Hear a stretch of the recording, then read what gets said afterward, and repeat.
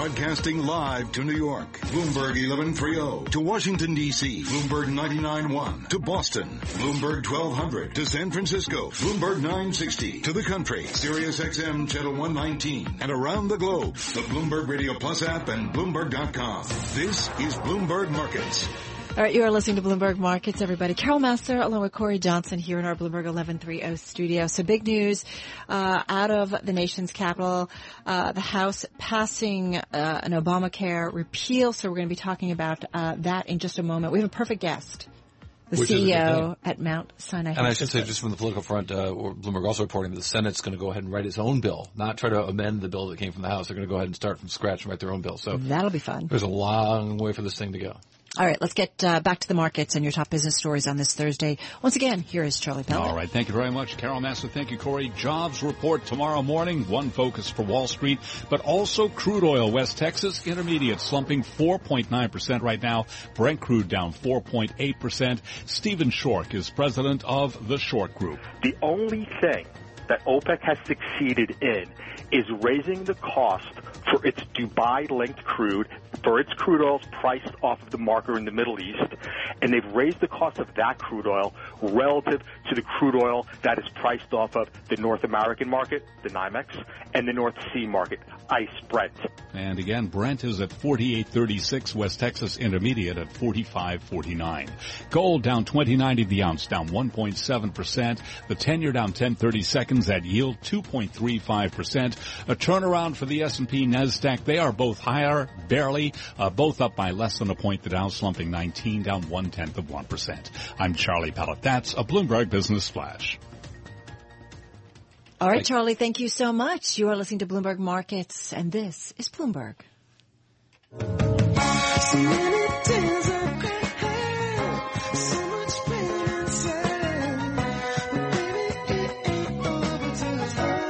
Ain't that the truth? With the House voting to repeal Obamacare moments ago, what would over look like for the Affordable Health Care Act? Dr. Kenneth Davis President right now is the CEO of the Mount Sinai Health System.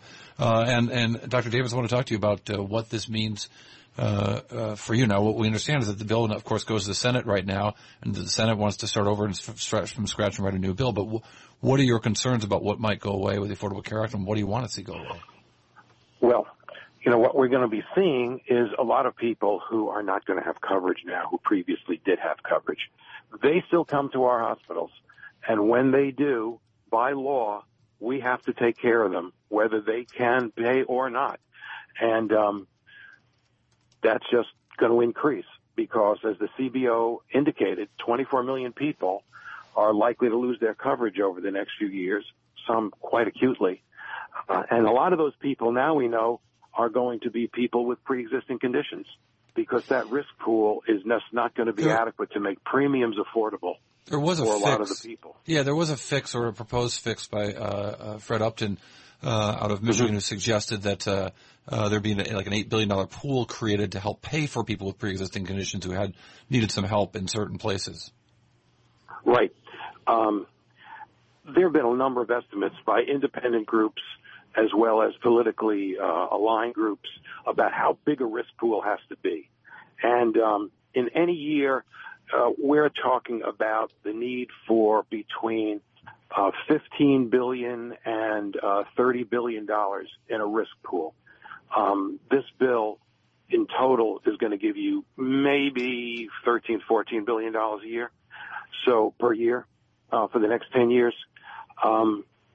There have been 35 states who've tried risk pools. 31 of them have failed because they've been underfunded. Yeah. And that doesn't count, really, those people who then look at those premiums and say, gee, I can't afford that. Dr. Davis, I think we've all been riveted this week by Jimmy Kimmel talking about his son who was born with heart problems. And he came out and said, hey, listen, not lucky for me, terrible to see, your young, just newborn child go through this, but that he had the means to make sure that his son got everything that he needs and will down the road because he will need more surgeries. Is that not going to be the case for people who don't have the means going forward? That's right. That's a kid with pre-existing conditions. And here's what we have to understand. everybody eventually, for the most part, gets a pre-existing condition. Right. None of us are immortal. You didn't have it, now you got it, it's existing. Right. We all have expiration dates. And generally, we have chronic conditions that go along with that. The consequence is that when those conditions arise, we still want insurance. And when we apply for that insurance, what we're going to find out is, oh, my God, it's a lot more expensive than it used to be. What a surprise. And the risk pools are going to make it somewhat less expensive, but it's still not going to be what Obamacare mandated, which was it had to be at commercial rates.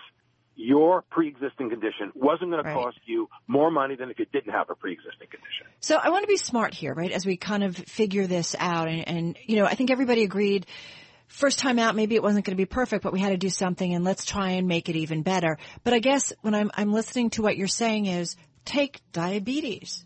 What percentage, right? Is it 50% of our population here in the United States has diabetes or will come down with diabetes? Are you saying that's a very growing number? So if somebody who has they're pre-existing conditions. That's a pre-existing condition. So if you work somewhere, you lose your job or whatever, and you don't have health insurance anymore, and you go to try and buy it, you could be refused, or it's going to be astronomical. No, you won't be refused. But it'll cost a lot. It'll be so costly that you'll gasp. And what you might say is, gee, I really can't afford that. Or you might say, well, what can I afford? And you look at the list of what's affordable. Dr. Davis? And you're going to get some other policy. What? Oh, forgive me. No, we're just monitoring some of the stuff out of Washington. We may need to tear away a little bit to listen to House members talk about the passage. But in the meantime, let's stay with you. What would have been the logical next step in health care? You mean if we had decided to fix instead of just repeal? I think what we have to do is take a step back and say, for the last 50, 60 years, beginning with the Great Society and Medicare, we have slowly but inexorably increased the availability of health care to our population. While we were doing that, the cost of health care kept going up, up, up, and up. And other people appropriately said, wait a minute, how are we going to afford this? So what we haven't been able to reconcile is how do we both increase availability at the same time we make the healthcare system more affordable. That means we need to write legislation that gets us away from fee-for-service medicine and encourages value, population management, care management, and prevention. Wellness. Keep patients well, and that's how we bring down costs? Care more efficient. Don't do extra tests that we may not need. Encourage efficiency. Align the doctor, the patient, and the payer all with the same incentives. We have lost sight of that's the basic work that we have to do, and instead we've been focused on a lot of ideology and a lot of politics, and in doing that, I think we've lost sight of some of the damage that can be done. Well, and this is what happens perhaps when you draft a bill without even consulting with healthcare experts. But this is, as we pointed out, this is still politics, maybe more than anything else. Hey, we're really glad to have you, Dr. Kenneth Davis, Dr. Kenneth Davis, the CEO of Mount Sinai Health Systems. You listen to Bloomberg Markets on Bloomberg Radio with Cory Johnson and Carol Massar. This is Bloomberg. To Nathan Hager right now with a look at world and national news headlines. He's in our D.C. bureau in 99.1 studios in our nation's capital. With the latest on the red headline that crossed your Bloomberg moments ago, House passes Republican bill to repeal and replace Obamacare, and they did it with very little margin for error. The final vote, 217 to 213. Republicans, of course, needed 216 to send the bill to the Senate. This really did come down to a hair of a vote, so to speak. But I spoke with a political Republican strategist who frequently works with the White House, who told me that point blank, this was supposed to be the easy part. Bloomberg chief Washington correspondent Kevin Cirilli on Capitol Hill. Indeed, some Senate Republicans are already coming out saying they're going to write their own replacement for the Affordable Care Act rather than simply taking up the House bill. But with this bill passed now, President Trump plans to hold a news conference at the White House Rose Garden. The president's already had one of those today to sign a new executive order. This executive order directs the IRS not to unfairly target churches and religious organizations for political speech. No one should be censoring sermons or targeting pastors. This order goes after the IRS's Johnson Amendment, which prevents tax-exempt nonprofits from endorsing or opposing political candidates. The ACLU says it'll see the president in court over this order. On the other side of the Capitol, the Senate voted 79-18 to approve that $1.1 trillion spending bill to fund the government for the rest of this fiscal year. The bill, of course, ditches many of the president's top priorities, including border wall funding, but the president is expected to sign it. Global news 24 hours a day, powered by more than 2,600 journalists and analysts in more than 120 countries. I'm Nathan Hager. This is Bloomberg.